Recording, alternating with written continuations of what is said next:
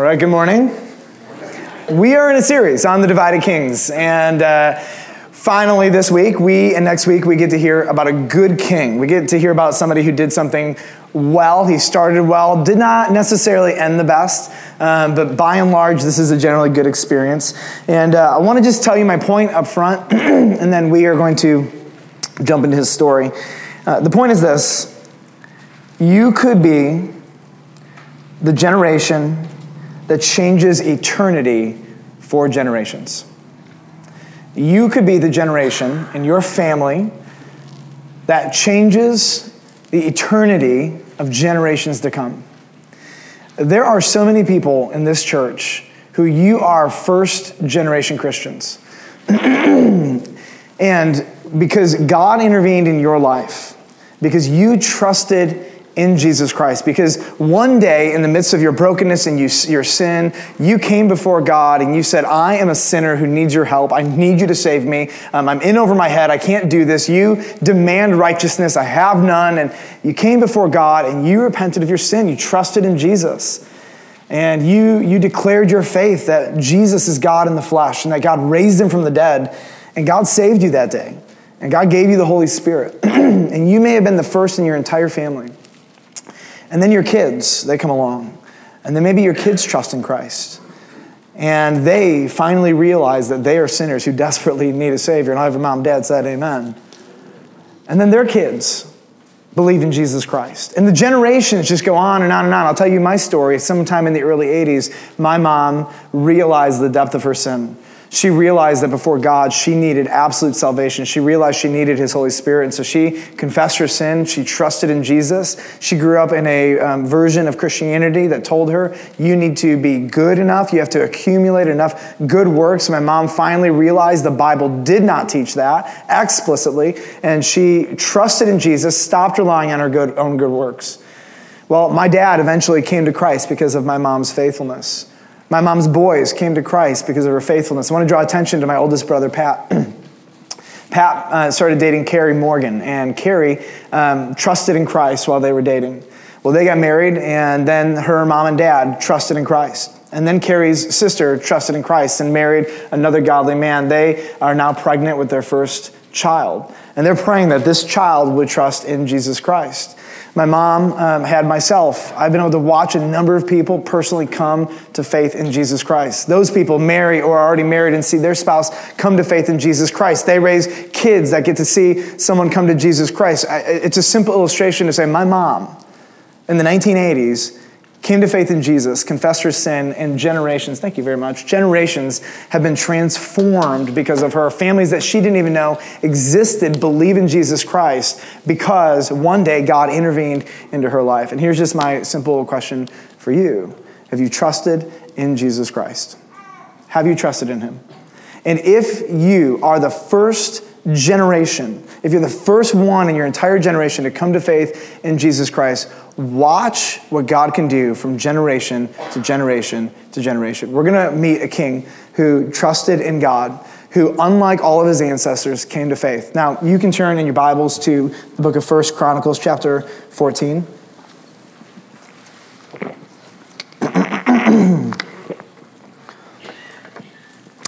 The happy birthday song apparently got a frog in my throat. We're going to meet King Asa, and I want to tell you about King Asa's heritage, his family heritage here. His great-great-grandpa was King David. You guys know King David. David's epitaph was simple. He was a man after God's own, fill in the blank, heart. His great-grandpa, Solomon, here's his epitaph from 1 Kings 11. As Solomon grew old, his wives turned his heart after other gods, and his heart was not fully devoted to the Lord his God, as the heart of David his father had been. So Solomon did evil in the eyes of the Lord. He did not follow the Lord completely as David his father had done. Did Solomon follow David's words or David's actions? His actions. And what happens when one generation follows the actions of their fathers? They usually go worse. They take the sins, and the sins become deeper and worse unless God himself intervenes in that generation. We'll go to Asa's grandpa, Rehoboam. 2 Chronicles 12:14 simply says this, and he did evil. Why? For he did not set his heart to seek the Lord. Rehoboam had Abijah, who was Asa's dad. And do you think Abijah followed in his father's footsteps? The answer is yes. Here's what it says. Here's Asa's dad. He walked in all the sins that his father did before him, and his heart was not wholly true to the Lord his God as the heart of David, his father. Now we get to 2 Chronicles 14:1, and we get to meet Asa. And what you're expecting as the reader is that Asa is going to take the evil and the sin and the wickedness of his fathers, and he's going to accumulate it. And here's what it says, chapter 14, verse 1. Abijah, Asa's dad, slept with his fathers, and they buried him in the city of David. And Asa, his son, reigned in his place. In his days, the land had rest for 10 years. Here it is.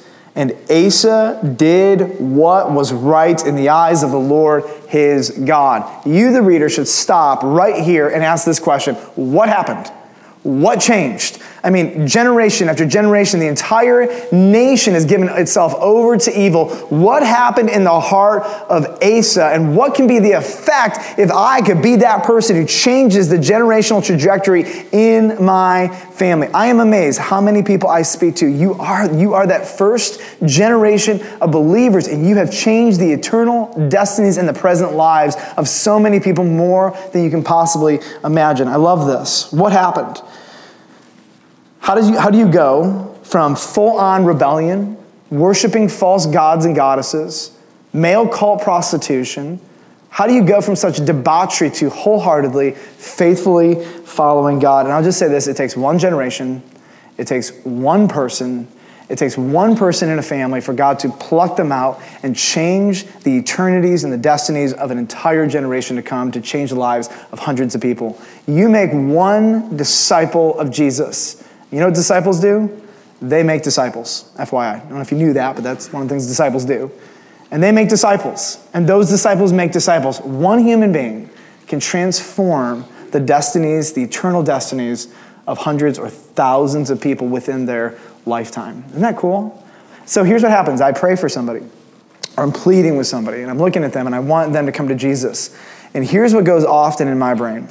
I am not pleading for this person alone. I am pleading for this person's sons, their daughters, their grandsons, their granddaughters, their great-grandsons, their great-granddaughters.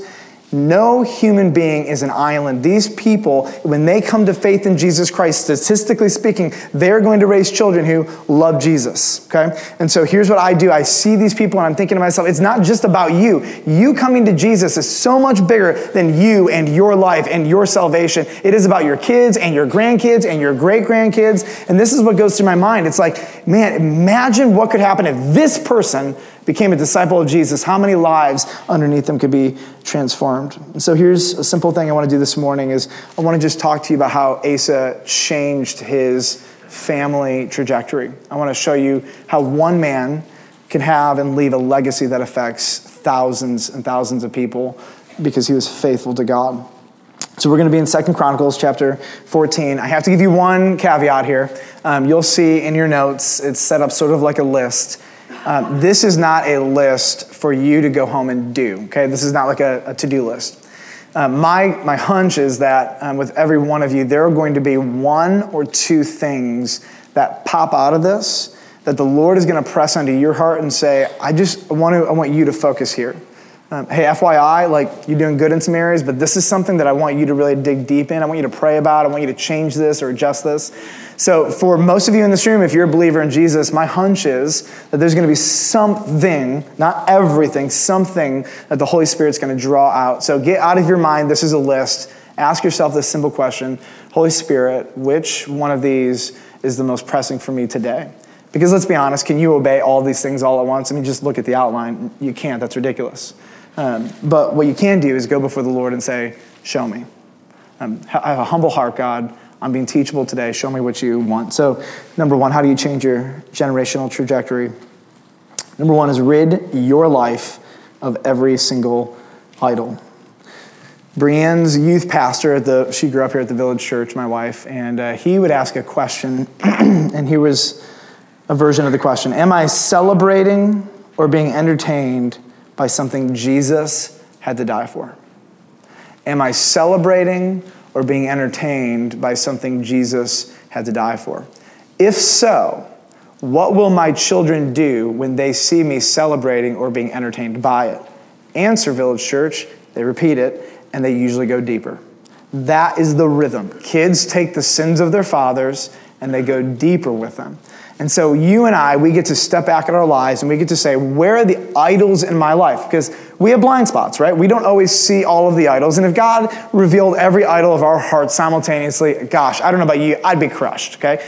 Sometimes, though, the Lord brings up something. And he's like, you know, this is more important than me. This does not please me. This is something that you are being entertained by or you're celebrating that my son had to go to the cross for to pay for it. So here's an idea, believer in Jesus, if you love the cross, if you love my son, get rid of, eradicate the things that are not bringing glory to him. If it is explicitly celebrating or entertaining you and it's explicitly something Jesus had to die for, then just get rid of it. Well, here's what happens in verse 3. He, Asa, took away the foreign altars in the high places and broke down the pillars, and he cut down the Asherim. Now before him, from Solomon all the way to the present day, we're talking like 100 plus years, the people of Israel have been worshiping false gods, worshiping these crazy, crazy things, male call prostitution, Asherah poles, crazy things. And so he finally steps back and he has some kind of encounter with God. It says, I'm going to trust God. I'm going to do things differently. I'm going to set a different trajectory here.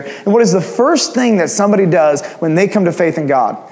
You get rid of all of your known idols. You get rid of everything in your life that is not pleasing to God, that is something Jesus had to die for, that explicitly glorifies, in their case, false gods, and in your case, it's going to be glorifying immorality, which is typically how some of the challenges that we have in 21st century. I want you to notice a couple things from verse 3. Number one, he did not just avoid them. He took them away. Number two, he didn't give them away. He broke them into pieces. I mean, this is a public statement of repentance. Do you see how intense he is about this? Now, in the book of 1 Kings, we learn a little bit more about King Asa. In 15, I want to read to you what happened. 1 Kings 15:10. Asa reigned for 41 years in Jerusalem. His mother's name was Maacah, the daughter of Abishalom. And Asa did what was right in the eyes of the Lord, as David his father had done. He put away the male cult prostitutes out of the land and removed all the idols that his father had made. So good job, King Asa. We're proud of you. Great. But here's this problem. Maacah, his mother, his grandmother actually, is the queen mother. This is an incredibly authoritative position. Many scholars think that she was a priestess in the Asherah religion. I mean, she was leading the people from the throne into immorality publicly. And FYI, as the nation goes, so goes the people. There we go. Or as the kings go, so goes the nation. Sorry.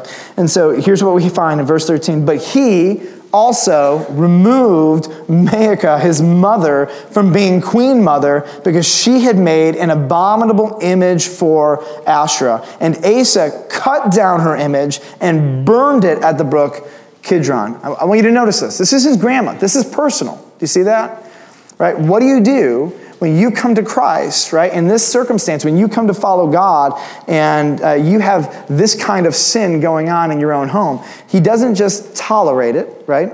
He doesn't just throw it away. He doesn't just break it. He actually burns it and then puts the ashes in the river. I mean, is this a public statement?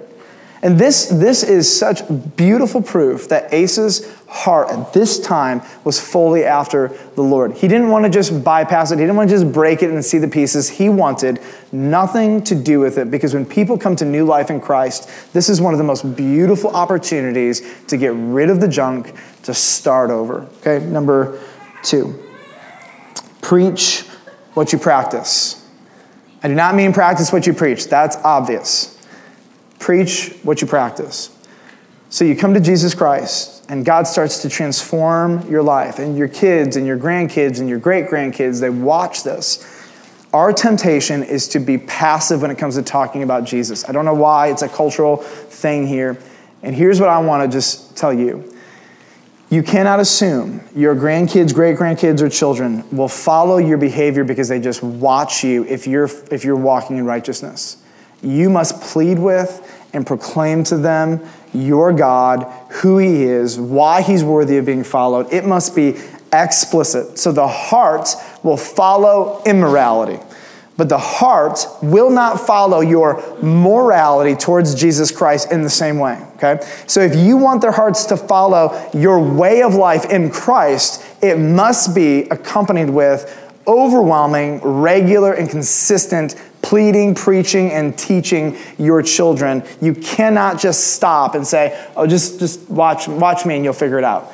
The heart is wicked. Our heart is prone towards sin. And so therefore, as grandparents and parents, what we need to do is fight and plead with and talk about Jesus, and they roll their eyes. Well, big deal. Keep preaching and do it in a way that is loving and honoring, but we have to figure it out. Now, I want to just read verse 4 for you. And it says, and Asa commanded Judah to seek the Lord. Anybody want to take your kids and command them to seek the Lord, right? You seek the Lord. It's a command. I'm the king. Do what I say.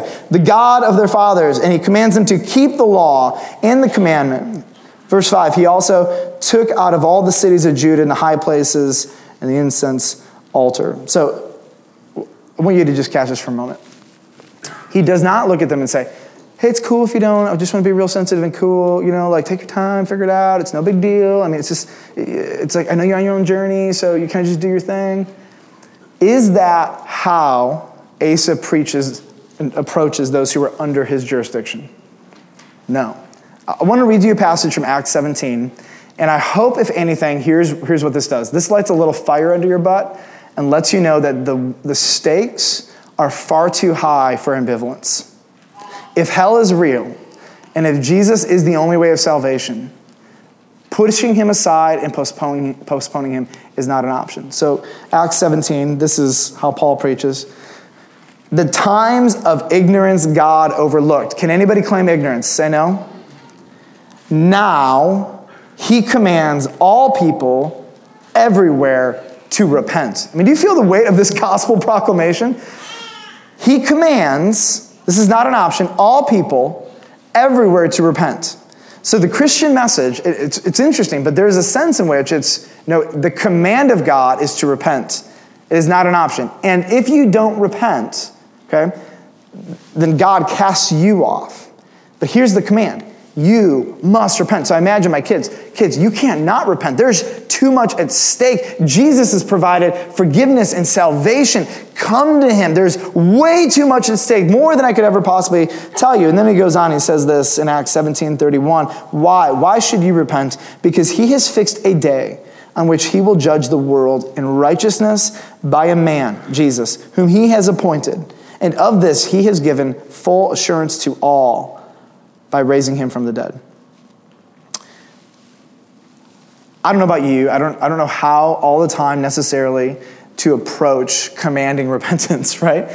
But I think here's a better way to say it. One way would be to look at your kids and say, take your time, no big deal.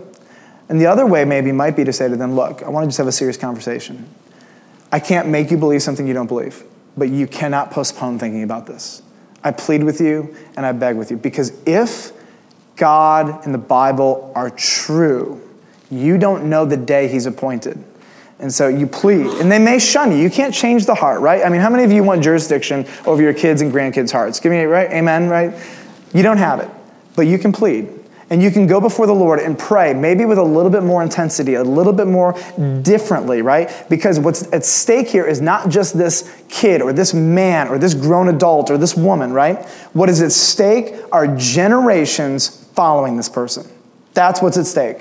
Get your brain out of the small triteness of it's just this human. It is much bigger than that, and the implications are far too big for us to just say, it's really not that big of a deal. I don't want to put any pressure on you.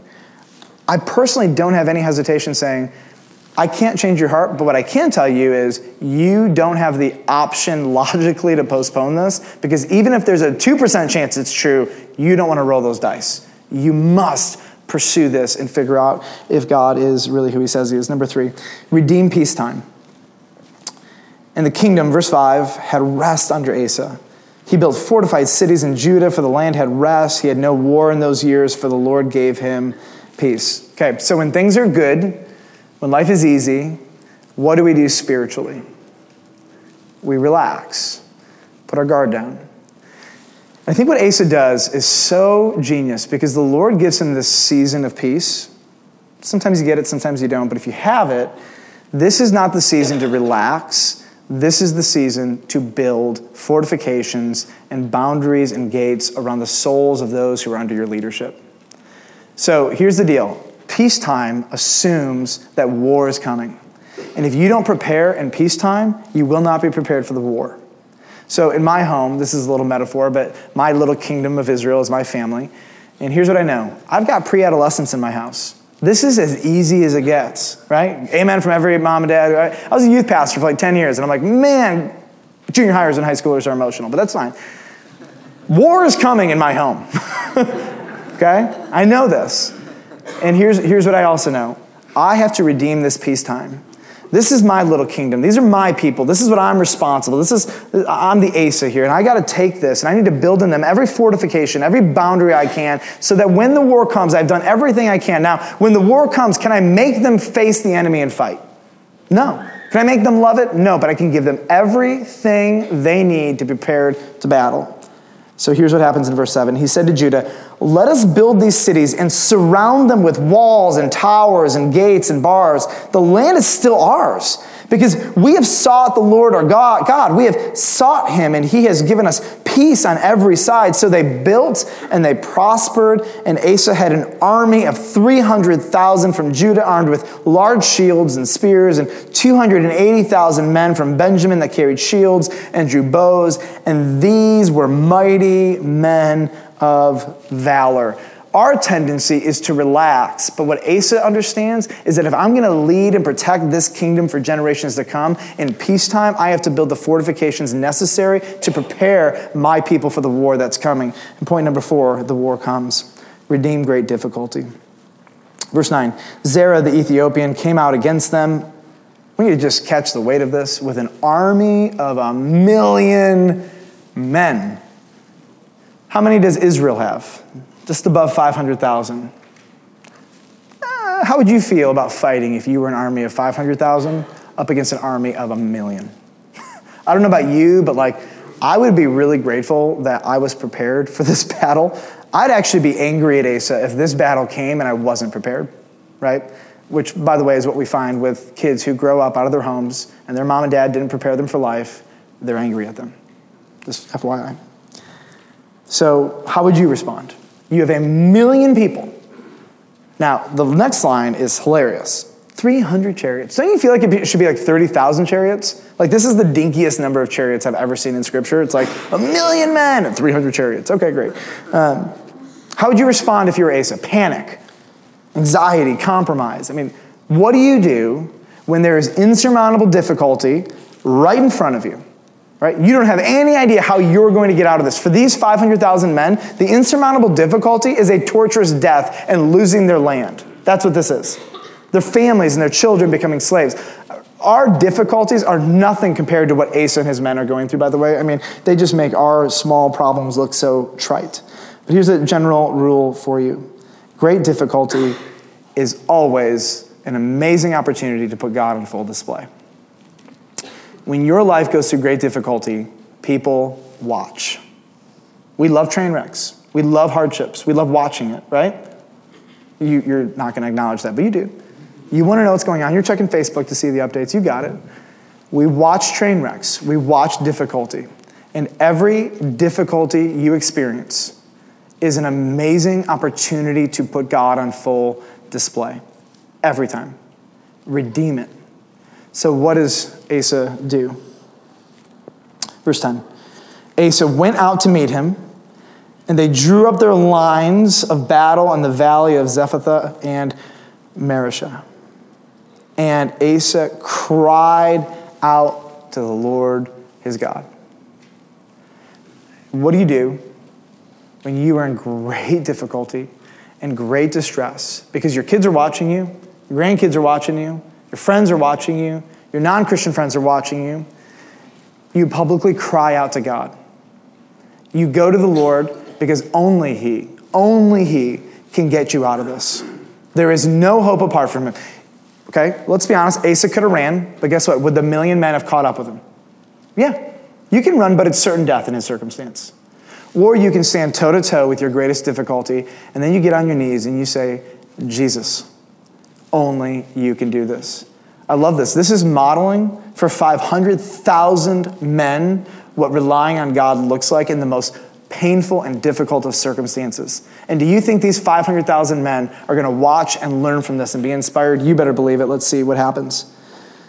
Verse 11, Asa cried to the Lord his God, "O Lord, there is none like you to help." These aren't just like little truisms he's saying. This is his gut preaching. This is his heart.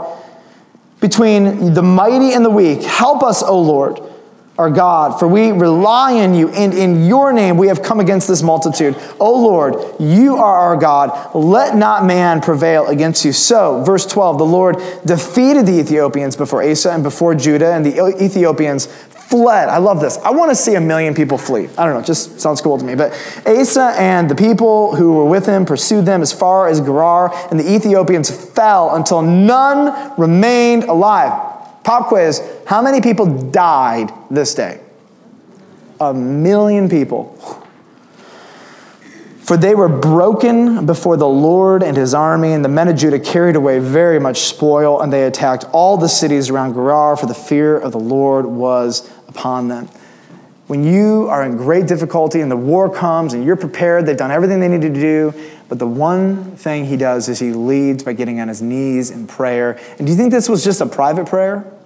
Somehow this was public and it was recorded and people saw it and people heard it. So all of those under them came before the Lord in this great difficulty and they pleaded with God. I love this, so great. Number 5, never stop repenting. So for those of you who are mature in the faith, you've been walking with Jesus 10, 20, 30, 40, 50, 60, 70, 80 years maybe, I've got good news for you. You have not arrived yet. You are not the most mature that you will ever be. Jesus is not done with you. There are still idols to uncover. There are still parts of your heart that are untended. There are still weeds that are growing up, and they may be under the surface, and the roots may be getting deeper. You may not be able to see it, but there are still problems there. One of the challenges of being mature for decades is that you find it is easy to go into autopilot. And when you're 80, having walked with the Lord for 60 years, and you go into autopilot, will that go well for you? No. And so from the day you trust in Christ until the day you die, autopilot is not an option. It's not an option because our flesh is that powerful. And here's the deal. As old as you get, you will keep struggling and you will sin. And your ability to repent will be one of the most beautiful and compelling things for the generations underneath you to watch. 2 Chronicles 15, verse 1. The Spirit of God came upon Azariah, the son of Oded, and he went out to meet Asa and said to him, "Hear me, Asa, and all Judah and Benjamin. The Lord is with you while you are with him. If you seek him, he will be found by you. But if you forsake him, he will forsake you. For a long time, Israel was without the true God and without a teaching priest and without law. But when in their distress they turned to the Lord, the God of Israel, and sought him, he was found by them. In those times there was no peace to him who went out or to him who came in, for great disturbances afflicted all the inhabitants of the land. They were broken in pieces. Nation was crushed by nation and city by city, for God troubled them with every sort of distress." He's basically saying, Asa, don't go that path. It doesn't work for anybody, okay? Be faithful to God. He goes on in verse 7. "But you take courage. Do not let your hands be weak, for your work shall be rewarded." I want you to catch this. Why is this prophet confronting or encouraging or exhorting Asa? I mean, things seem to be okay. I mean, Asa is winning battles. He's gotten the idols out of the country, the high places, the Asherah, his mother Maacah. I mean, what is going on here? And I'll tell you what's going on. Sometimes God brings a word to you, an encouragement to you, right before he knows you're going to need it. He might bring a prophetic message to you just from God for you, right? The word of God is preached and you're hearing this and you're thinking, yeah, I know that. But what you may not know is that message that you just heard, that you apparently mastered, is preparation for a war or a battle or a great difficulty that is a day or a week or a month around the corner. And so sometimes we will get these encouragements where God will say, listen, keep it up, don't let go, don't forsake this, keep going, this is worth it. Yeah, we're doing fine, I got it, I've been good. And you have no idea what war, what battle, what difficulty is around the corner. So when I go and I hear other people preach, I have to tell myself this. Michael, this may be a message just for you, and you may think you know this already, but this might be preparation for something you're about to face. So listen carefully. And so I don't know in this whole message, right, what one point God is asking, just poking at you, provoking, and saying, this is for me. Maybe you're doing good now, but something's about to happen where you needed this encouragement. And we're going to see what happens here. As soon as Asa heard these words, the prophecy of Azariah, the son of Obed, he took courage. Now, you might be tempted to read over this, but I want you to listen. He took courage and put away the detestable idols from all the land of Judah and Benjamin, from the cities that he had taken in the hill country of Ephraim, and he repaired the altar of the Lord that was in front of the vestibule of the house of the Lord. So you got to stop here for a moment, because I thought he already got rid of the idols. I thought he already got rid of the stuff. Well, where did it come from? It came from two places. Number one, the people started defaulting. Right? They started defaulting back to their idolatrous ways. And also, they took new land. And with new land were the false idols that had not been taken down yet. And so very simply, here's what happens. Asa's doing awesome. He's doing his job. He's winning battles. But we have these blind spots. We have these little things in our life or big things where God's like, look, you're doing awesome. But have you ever noticed that the altar in the temple has not been even addressed and that it's in shambles? Oh, I didn't even realize that. And so here's what happens for Asa, the mature king, right? All of a sudden, God comes in and he's like, yeah, you're good, but you have a long way to go. And so what does Asa do? He realizes he needs to repent again, because he thought he already got the idols out of his life, and now they're back in it, and he didn't even see it coming. He didn't even notice they were there. He didn't even notice they're in his land. He didn't even notice that there were more high places. He goes to the temple to worship, somehow doesn't even notice that the altar isn't functioning right. You see this? And so if God, again, showed you everything wrong in your life right now, every idol that needed to be killed, would it crush you? Oh my goodness, God is so patient. And he just reveals things to us one at a time, one after another, as long as we shall live. And here's the question. As you get older and more mature, will you still continue to publicly repent? So here's what he does. He goes public with his repentance. Number 6, he gathered all Judah and all Benjamin and those from Ephraim, Manasseh, and Simeon who were residing with them, for great numbers had deserted to him from Israel when they saw that the Lord his God was with him. And they gathered at Jerusalem in the 3rd month of the 15th year in the reign of Asa, and they sacrificed to the Lord on that day from the spoil they had brought 700 oxen and 7,000 sheep. This was a public rededication service. And as an act of repentance, he didn't just go private and say, I'm going to deal with this. He made sure that the entire nation knew what he had done, that they had gotten rid of these, they repaired the altar, and in honor of what they had done, they had a huge celebration on the altar, and they sacrificed a lot of animals. I think it comes out to, what's the total number? 7,700 animals as a celebration of this public repentance. If you want generations to follow your trajectory, as long as you shall live, public repentance will be one of the most meaningful and life-changing tools in your toolbox. And it's got to be genuine. Our kids see through it when it's not real. And your repentance is not a guarantee of perfection. It's an acknowledgement of what wasn't and a commitment to a trajectory of faithfulness to God. I want you to see that. If you look at your kids and say, I'll never do that again, statistically speaking, you will, right? What you can tell them is, this is sin. I want to call it out. I want to own it. And I want to begin a new trajectory. Would you be gracious and patient with me as I move in this new direction? And I'll tell you, that is a beautiful thing. And it trains your children and your grandchildren and your great-grandchildren what a heart after God really looks like. So what?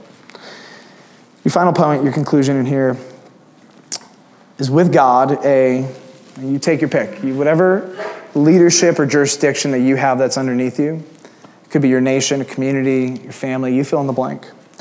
For me, I think really just about my family. With God, my family can turn on a dime. When God enters into a circumstance, he can literally take one human and transform an entire family on a dime and generations after that. And so my encouragement for you as we look at the first half of Asa's life is this guy changed the entire direction of his family and the generations of families alive at this time. And I want to read to you the commitment that they made in verse 12 to 15, and then we'll close.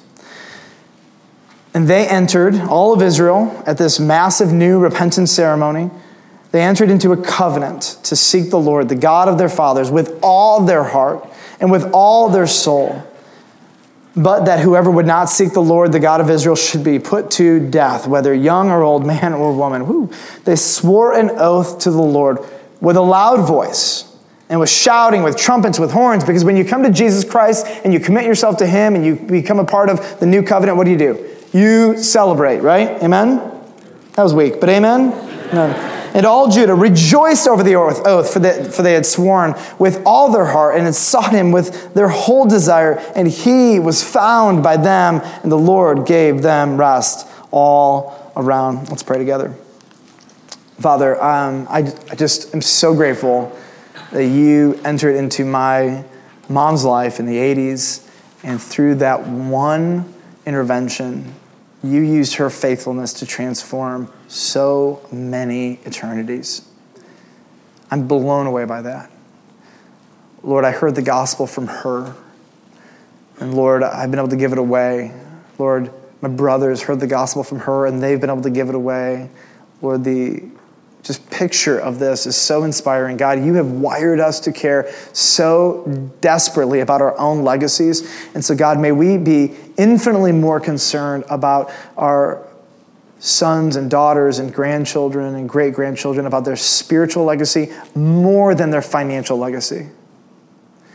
So God, all of that effort that we take into building all of these morals and ways of life, may we take that same amount of energy, if not more, and invest it into those who are under our care, under our leadership, who look up to us anywhere in the family line. God, I pray, God, that you would teach us, inspire us, equip us, show us how to train up those next generations. Father, our desire is to be wholehearted followers of Jesus. And Lord, it's easy to start off strong, and as we will see next week with Asa, it's easy to land poorly. But God, our desire is that you would preserve and protect us. You would expose the areas of our life where we need to repent. God, I know that with everyone here, you're doing a different thing. There's one or two things you're going to pull out. Lord, may you give us not just the ability to see what those are, but would you grant us the courage and the humility to begin to change those. So God, we love you and we thank you. In Jesus' name, all God's people said, amen, amen.